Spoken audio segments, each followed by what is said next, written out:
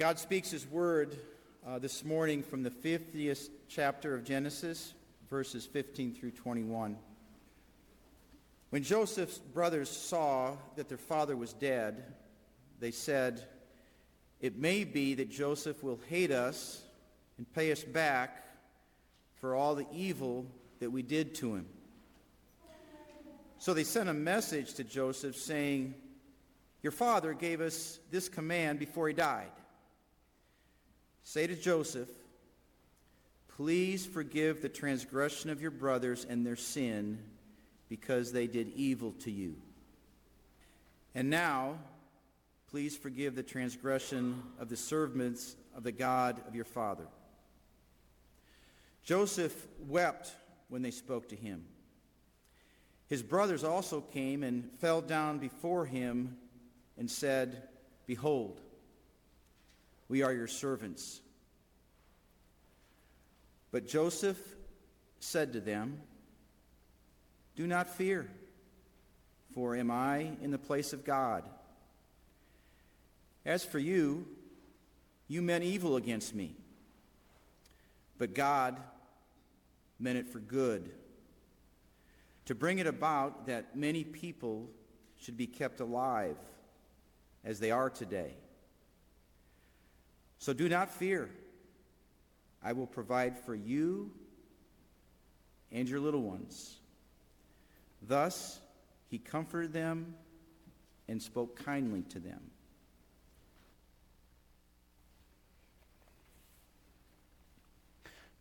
Do you remember having any heroes as a kid? Beside Luke Skywalker, of course. What heroes did you guys have as a kid? I'm just curious. Shout them out. Batman. Wait, what? Superman? Okay. Dick Butkus. That's right. That's right. Well, Wonder Woman. There you go. Spider-Man. Yeah, okay. Yeah, being a Texas kid, I had a few guys as heroes that stood out above the rest. And they were from the year 1836. And if you know your Texas history, which I hope you do, you already know who I'm talking about. I think, there they are. There's my guys. These guys were heroes to me as a kid. That top left one, does anybody know who that is? Top left? It's Jim Bowie. That's Jim Bowie. Anybody know who the middle guy is? Travis. Yeah, that's Colonel William Travis. And then hopefully everybody knows who the top right guy is. Who's that? Davy Crockett. That's right. He doesn't have his coonskin cap on there, but that must have been a younger picture of his life because he was a little more rugged looking as he got older. But these are the heroes of the Alamo. And I spent a lot of time as a kid pretending to be these three guys and then some of the others from the Alamo, which by the way, I don't know if I've mentioned this before, but maybe this is unique to Texas. But the state law is that every student in Texas has 2 years of Texas history, and so in 4th grade, your history is Texas history, and then 7th grade you get to do it again, which I don't have many claims to fame in my life, but believe it or not, you guys are looking at the 7th grade Bonham Middle School Texas History Award winner. So, right? There was a time in my life when I could out-history anybody around in terms of Texas history. So, anyway, enough about me. What about today? Do you still have any heroes in your life? For me, some of you guys got to meet my grandmother a few months ago. She has been kind of a lifelong hero, and I just kind of admire her life and who she still is. But I want to introduce you to somebody else this morning, someone who is kind of one of I guess you'd say one of my heroes, very, very top of that list, and kind of what I would say one of the most incredible people alive today. So here's a picture of them from a long time ago. Does anybody recognize who that is? Some of you, yeah, some of you guys I heard already recognize who that is. Here's another picture of her, a more recent picture of her. You may remember there was a book, and she acted in her own movie. That is Johnny Erickson Tata. Johnny Erickson Tata. If you know who she is, she's probably a hero of yours as well. I'm going to talk a little bit more about her later. But this morning we're going to talk about two of my heroes, I guess you could say, Paul and Johnny Erickson Tata. And so for me, it kind of made me think about the question: what do we look for in heroes? What inspires you? And you know, so for me, like William Travis, for instance, was one of those guys who he led a group of volunteers to sacrifice everything for a great cause, for a cause they believed in, you know, freedom and independence and all of that stuff. And so as I get older, I still admire all that they did at the Alamo. But I'm even more inspired and want to emulate something more than that in my life here on this earth. And so that's kind of the question we're gonna be looking at. What does that look like? And so let's pray as we start our time together.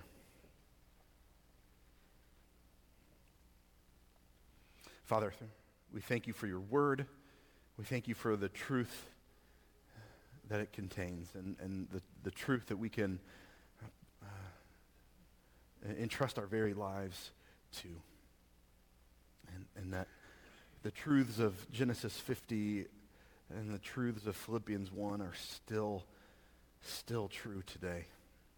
So God, would you inspire us? Would you change us? Would you help us to hear what you have to say this morning? In Jesus' name, amen. So we're going to read from Philippians chapter 1.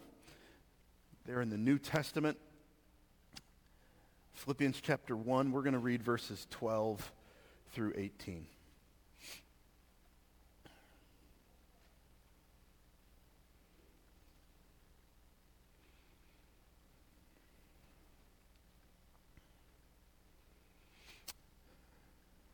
Verse 12, I want you to know, brothers, that what has happened to me has really served to advance the gospel, so that it has become known throughout the whole imperial guard and to all the rest that my imprisonment is for Christ. And most of the brothers, having become confident in the Lord by my imprisonment, are much more bold to speak the word without fear. Some indeed preach Christ from envy and rivalry, but others from goodwill.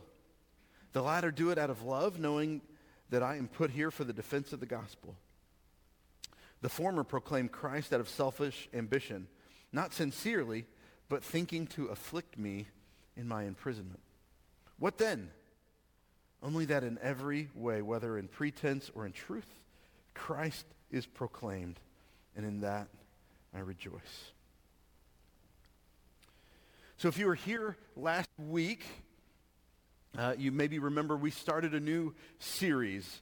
We spent 12 previous weeks in the Minor Prophets, and so now we are headed into Paul's letter to the Philippians. And I told you that we are focusing on joy in this chapter because it's so unique and it's so helpful for us to understand. Because Paul is in a joyful mood. He says it so many times, more than any other book. He talks about being joyful. And so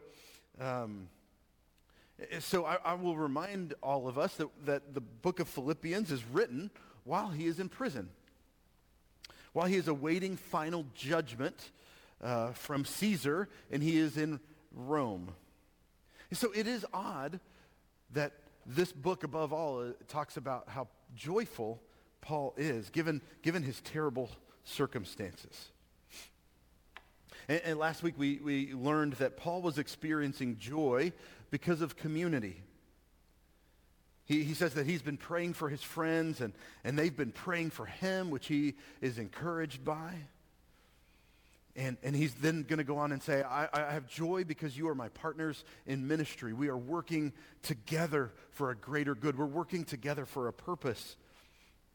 And then he says he has joy because he knows that they are all growing in love. They are growing in Christ. And he says that God began a good work, and he is still working, and he is going to be faithful to complete it. God is still at work, so we can have joy. And so I suggested to all of us last week that there is a type of joy and Christian growth that can only happen in Christian community. Being a growing Christian and choosing to be solitary in your faith are contradictions according to Scripture. They don't go together to just isolate yourselves from others and to have a vital, growing faith. Those things don't go together. Instead, those things happen when we are in a growing Christian community. And so this morning, Paul's going to continue talking about joy, and he's going to talk about a little bit different aspect of life that's bringing him joy. And so I've been kind of struggling to try to summarize it with one phrase of what is it that's bringing him joy here. The best I can come up with is simply the unstoppable gospel. He has joy because of the unstoppable gospel. Or, if you would rather, he has joy because of the message of Christ being proclaimed. And so let's dig into this passage this morning as we kind of examine that a little bit more. Why he has this joy in this unstoppable gospel. So read verses 12 and 13 again with me. He says this. He says, I want you to know, brothers, that what has happened to me has really served to advance the gospel, so that it has become known throughout the whole imperial guard and to all the rest that my imprisonment is for Christ. So here is Paul, just kind of a reminder of his story. He has traveled under guard. He was arrested in Jerusalem by Jews, and they handed him over to the Romans. And so he says, look, if you're going to arrest me, I'm headed to Rome. I want a real trial. But he's been persecuted. He's been beat up. He has gone through so much. And we know that where he is now is in what we would call house arrest. He's under house arrest. And that means in this time that he would have been allowed to kind of live. Maybe he had an apartment or something, but he is literally chained to a guard all the time, nonstop. He's chained up with an imperial guard. And so what we know about that is that they would change out this duty every 4 to 6 hours. There was always somebody new being enchained with Paul. So here's Paul chained to an elite, highest of the high imperial guard, imperial soldier all the time. And you kind of have to laugh when you think about the scenario, right? The greatest evangelist in the history of the world is constantly being given a new guy every 4 to 6 hours. And you can just imagine the guy getting unchained from him and going off, and they're like, well, what was that like? Is he scary? No, he's not scary, but he won't stop talking about this Jesus deal. You're just going to have to endure it, right? You're going to have to sit there all day and listen to this guy tell you about Jesus. They can't get away from him. They are literally a captive audience. And I can just imagine Paul just over and over. But do you get it? Do you see who Jesus is and see what he's done? See why you should have hope? Some are maybe dreading that assignment. Others maybe get to hear some of the hope and start to question, this is something new. I've never heard anything like this before. And they are hearing the gospel, which, as we know, means literally the good news. They are hearing the good news for 4 to 6 hours at a time. And so Paul is writing to his friends. He says, look, what has happened to me, this being imprisoned thing, is actually been good for the gospel. It's been an incredible opportunity for the good news of Jesus. Some of the most influential people in Rome, these elite guards, these elite soldiers, are hearing about Christ. He recognizes that's no small thing. That's a big deal. Life are being Lives are being changed. If you remember some of the story of Paul in the book of Acts, he starts to figure out that he needs to go to Rome. He recognizes that Rome is the capital of the world. It's the most influential place in all the world. And he realizes, I've got to get there. I've got to take the gospel there. And he's starting to hear from prophets in the Holy Spirit that this is going to be your last assignment. This is kind of the your magnum opus, or however you want to call that, right? This is going to be sort of your last great work, which is to go to Rome, and you'll have time to share the gospel there. And so he knows that God has this for him to be doing, even though it's probably going to mean his life. And so he's got this incredible opportunity. He's talking to people who he would never have had the opportunity to otherwise than being kind of in the house, around Caesar's people, the elite of the elite, the most influential people in the world. He's getting to tell them about Jesus nonstop. This is for the good of the gospel, he says. And then he goes on to say in the next verse, he says, and most of the brothers, having become confident in the Lord by my imprisonment, are much more bold to speak the word without fear. He is amazed that around, the Christians around him are now being kind of inspired, if you will, by his imprisonment. He was meant to do the opposite, right? It was meant to scare people. Don't talk about Jesus or you could lose your life. But instead, his life has become an example, an inspiration for other people. There's a new level of boldness. Instead of fleeing and being terrified, which what everybody thought was what was going to happen, they're now willing to join him in sharing the gospel. And so Paul probably didn't foresee this, didn't expect it, but he's watching this Christian community around him, and he can kind of reflect on the situation and say, this is for the good of the gospel. More people are sharing Jesus because of my situation. And so he says something crazy. He says, look, I'm so joyful in jail because it is leading to others being willing to share Christ. So I have joy about that. If this is the spark that inspires the movement, so be it. And I will have joy over that.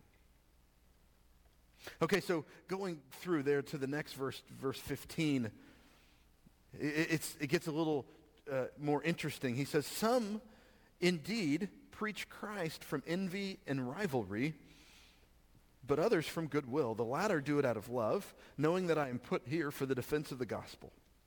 The former proclaim Christ out of selfish ambition, not sincerely, but thinking to afflict me in my imprisonment. What then? He says this, only that in every way, whether in pretense or in truth, Christ is proclaimed, and in that I rejoice. So we don't know exactly what's going on here, and scholars aren't 100% sure. It's a strange thing that Paul is bringing up here.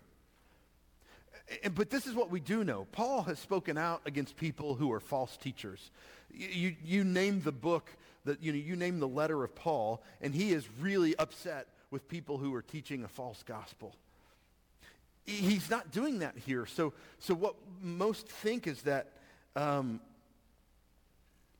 message is good. He says that they're preaching Christ, they're preaching the right gospel. They're just doing it with a bad heart. It seems kind of to be the thing that he's saying here. So if that's the case, I can say that I understand Paul's situation. Because I've been in ministry now for over 20 years. And I've been around some guys and some people who are really good at ministry, but who are some crummy individuals. I've been around some guys that are just plain jerks.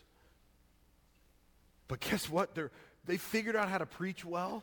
They figured out how to lead, and I don't know. I don't understand it. I don't understand it.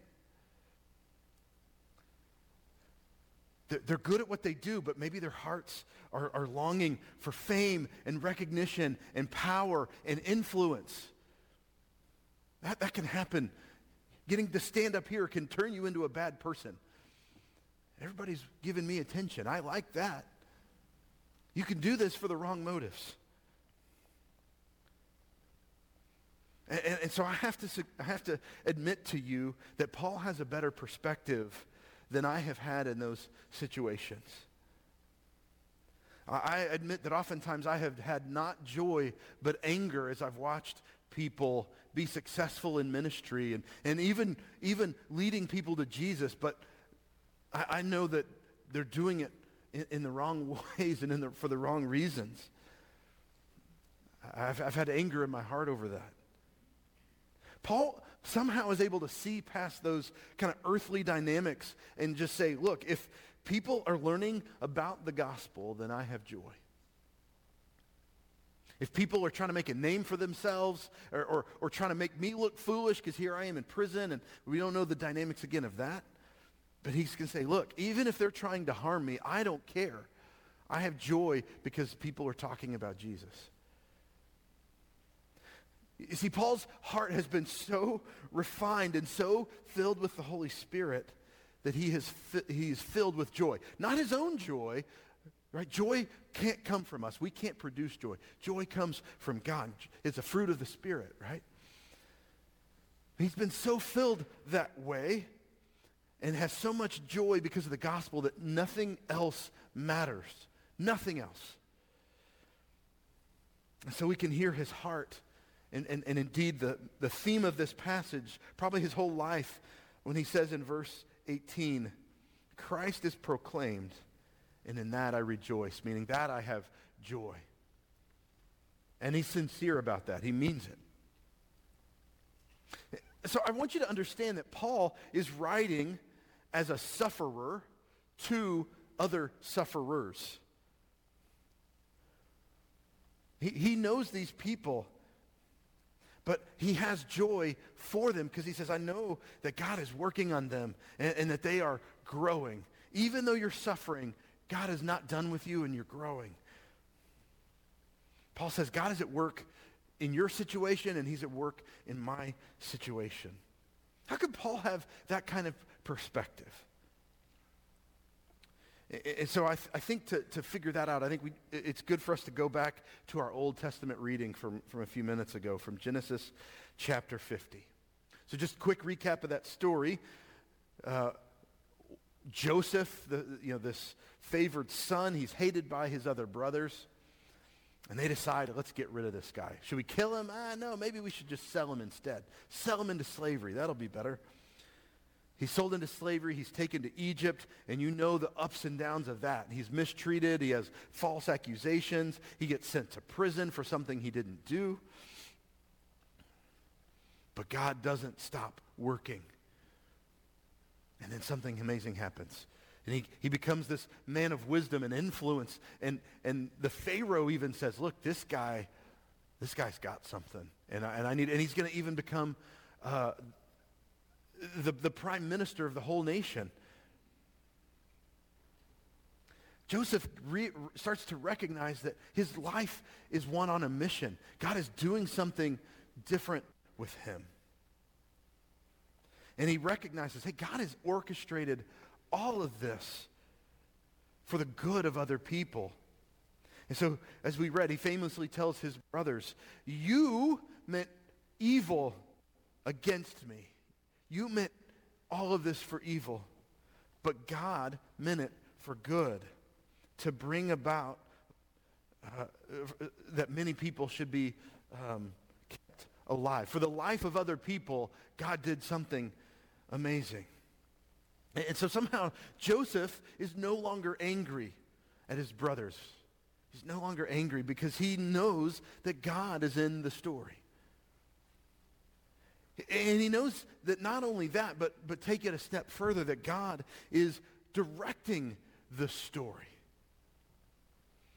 We read, as a prompt to pray, we read from Psalm 105.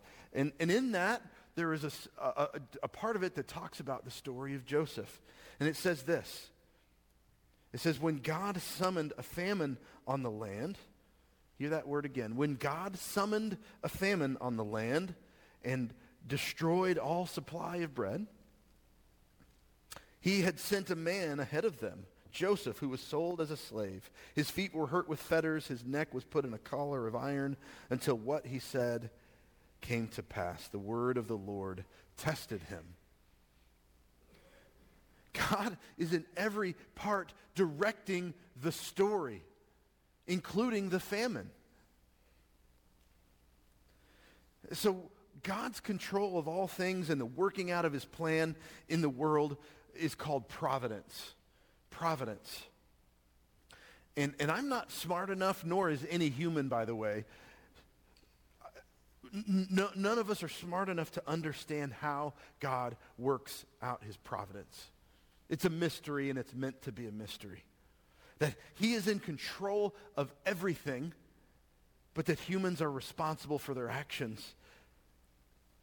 It's a mystery, but they are. Because see, it says simultaneously the brothers meant evil and God meant that same thing for good. They meant evil, God meant good. They're working together somehow in what we call providence. And his providence is in everything.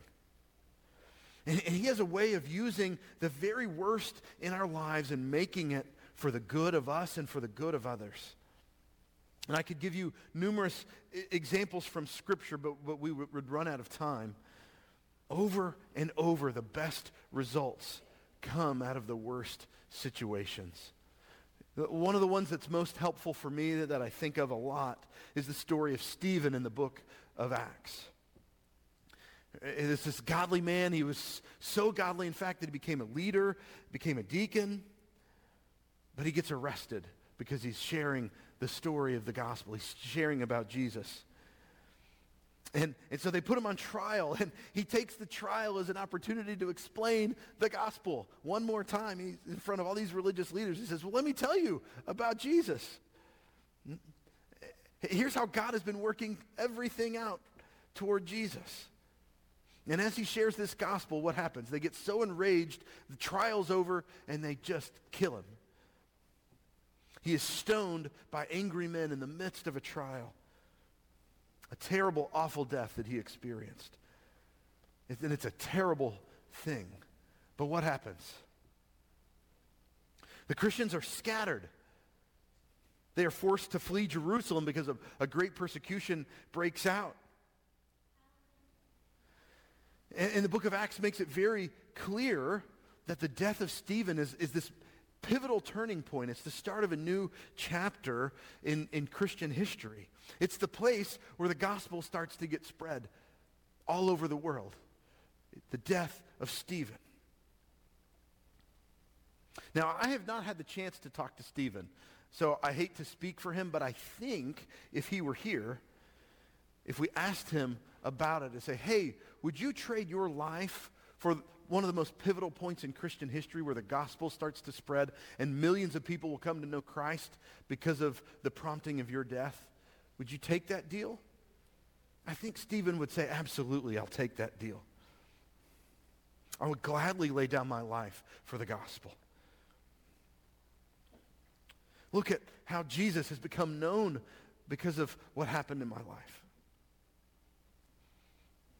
And so I want to share another recent example. And so there's a short video that I want you to watch here. And so I think we've got it ready to go. This is about one of the hero that I mentioned a few minutes ago. There aren't many people who can say why God allowed a terrible hardship in their lives. But as I celebrate 55 years today in my wheelchair, I know why. And the answer is in Genesis 50, where Joseph says to his wicked brothers, you intended my hardships for evil, but God meant it for good. Now here comes the best part. For the, quote, saving of many lives.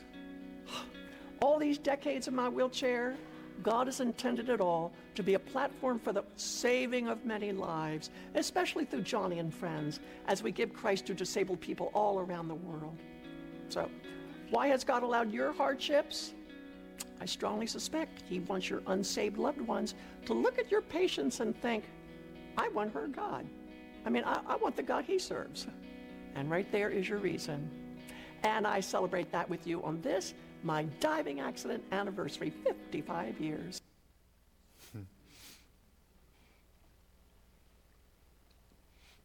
So if you don't know Johnny's story, she was 17 years old. She had just started college. She was an active kid, an athlete, and she was out with her friends boating on a lake, and she dove off the boat, and there was a hidden rock that she didn't know about where she jumped, and she dove in head first, hit the rock, and it broke her neck. She was immediately paralyzed, and there was nothing else that they could do for her for the rest of her life.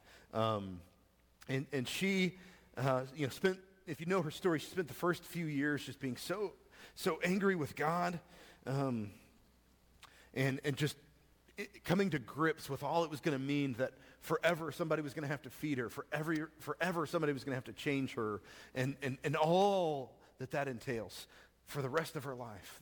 That was what was to come. But she said somehow the joy of Christ broke through all of that. But so, she's had the hardest life. She wasn't ever able to have children, and just experienced everything that she does is harder than it is for you and I. Everything that she does. And she travels all over the world. She's written over 40 books. But everything is hard. And not too many years ago, she got breast cancer. And people who knew her were like, come on, God, are you kidding me? You're going to give Johnny breast cancer? And she survived it. And then we all went, whew, way to go, God. And then she got breast cancer again. Second time. Almost died twice. Survived it. Unbelievable, terribly hard story. And then 2 years ago, she got severe COVID. And people were praying around the world because we thought, this is it. This is going to be the end of Johnny's life. Her body's just not strong enough to survive COVID. And somehow she did. But she's had ongoing lung issues. She doesn't breathe very well, and that will probably be the thing that it will eventually take her life, or her lung issues, which has caused a constant pain for her, on top of all the other physical ailments of pain that she has. And yet, if somebody asked me, who's the most joyful person in the world that you're familiar with? She's my answer. It's not close. No offense to any of you in here. It's not close. She would also be my answer if somebody said, hey, well, who's the most Christ-like person that you're familiar with? It would be her. And my answer to the third question, which is, who's the person that you think shares the gospel the most in their lives every day? She, again, is that answer. That's why she's my hero. How does somebody who's gone through so much have any kind of joy like that? And I would say because she has figured out what Joseph and Stephen and Paul figured out. That the hard circumstances of life might be what God has in store for us for the sake of the gospel. God can use your terrible upbringing, the parent situation that you had, the physical disabilities that you have. He can use the illnesses and the diseases that you struggle with. He can use your limitations, the tragedies in your life. He can use all of that, persecutions against you. He can use it all to help share the message of Jesus. And this is not an easy thing to say, is it? Because as I thought about Paul's imprisonment, even his imprisonment is a benefit to you and I. Paul was a doer. He was a goer. He traveled the world. He was always up to something because he had this deep passion. But yet, a lot of his life was spent arrested, spent in jail. And you think, why in the world? Why wouldn't God just have let Paul keep planting churches? And it's because this is when he wrote his letters. This was when he was in jail. So many have suggested, we should be so thankful for Paul's imprisonment, because without it, we might not have letters like Philippians and Ephesians and Colossians and Philemon. We wouldn't have these amazing books. And so again, if you said to Paul, hey, would you trade getting beat up and thrown in jail a bunch of times and spending several years of your life in prison for millions and millions of people getting to hear about Jesus through the written word of Scripture? I know he would say yes. He's saying yes right here. Absolutely. I'll have joy in that. Now, let me be real clear. I'm not saying, and Scripture is not saying, that bad things are good. The tragedies that you've gone through, those are bad things. The bad stuff in your life, those awful things, they're awful. If you go through a tragedy, it's bad. That's the result of sin in this world and just living in a broken, fallen place. Unfortunately, we'll all deal with them. But God says he can work it out for good. He doesn't say all things are good, because not all things are good. But he says, I can work all things for a good situation. I can work all things for good. He can take that bad thing and use it to help someone know the good news of Jesus. You and I can share what we have learned through the results of our hard circumstances and situations and the things that you have had to endure. You can use it to help others hear about the hope of Christ somehow. And I would just say this. Ultimately, I don't know that we'll know all about the purpose of our suffering. Stephen died not knowing what benefit it was. He just was killed. You and I might not know how people are going to be led to Jesus through the things that we experience. We just won't know. But we can have hope. Because God is in the business of turning suffering into blessing. And so my encouragement to you is to begin praying in the midst of whatever it is that you have already suffered or are suffering now. Can you say, God, can you use this situation to further your kingdom? I don't see how. I don't get it. It doesn't look like it. But I'm willing to have hope, because if you can have, take the stories of Joseph and Stephen and Paul and all the rest, and if you can turn those into ways that your kingdom is furthered, okay. God, can you do that in my life? Will you help the gospel be known through my life in the goods and the bads? And then that's when it becomes joy. That's where we see the joy that Paul has here. Paul has joy not because he's glad that he's in prison. He's not joyful about the death that he knows is just around the corner. He's joyful that God is going to use it all to further the gospel, to help the world know about the most important thing that's ever happened, and the only thing that really matters, which is being reconciled to God through Jesus. That's really the only thing that matters. So you and I can have ultimate joy even in the worst times, because we know that God can use every part of our lives to help others know Jesus. Let's pray. God, even as I preach these words, I have to admit, I wouldn't choose the life of Johnny. I wouldn't choose the life of Stephen. In my humanness, in my flesh, I'd rather have comfort. I'd rather have an easy life that tells people about Jesus. God, would you help me to be willing that my life would be used however you see fit for your kingdom, to share your gospel. And if that's through illness or disability or hardship or persecution, whatever it might be, God, I don't want it. Help me to be willing. God, would you use the pain in my life and in all of our lives as a way to help share the gospel? Somehow use it for your kingdom. God, all of this is a mystery.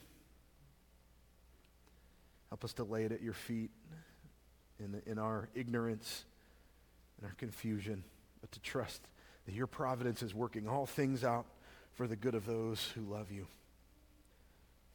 to make your kingdom come in this world. I pray all this in Jesus' name. Amen.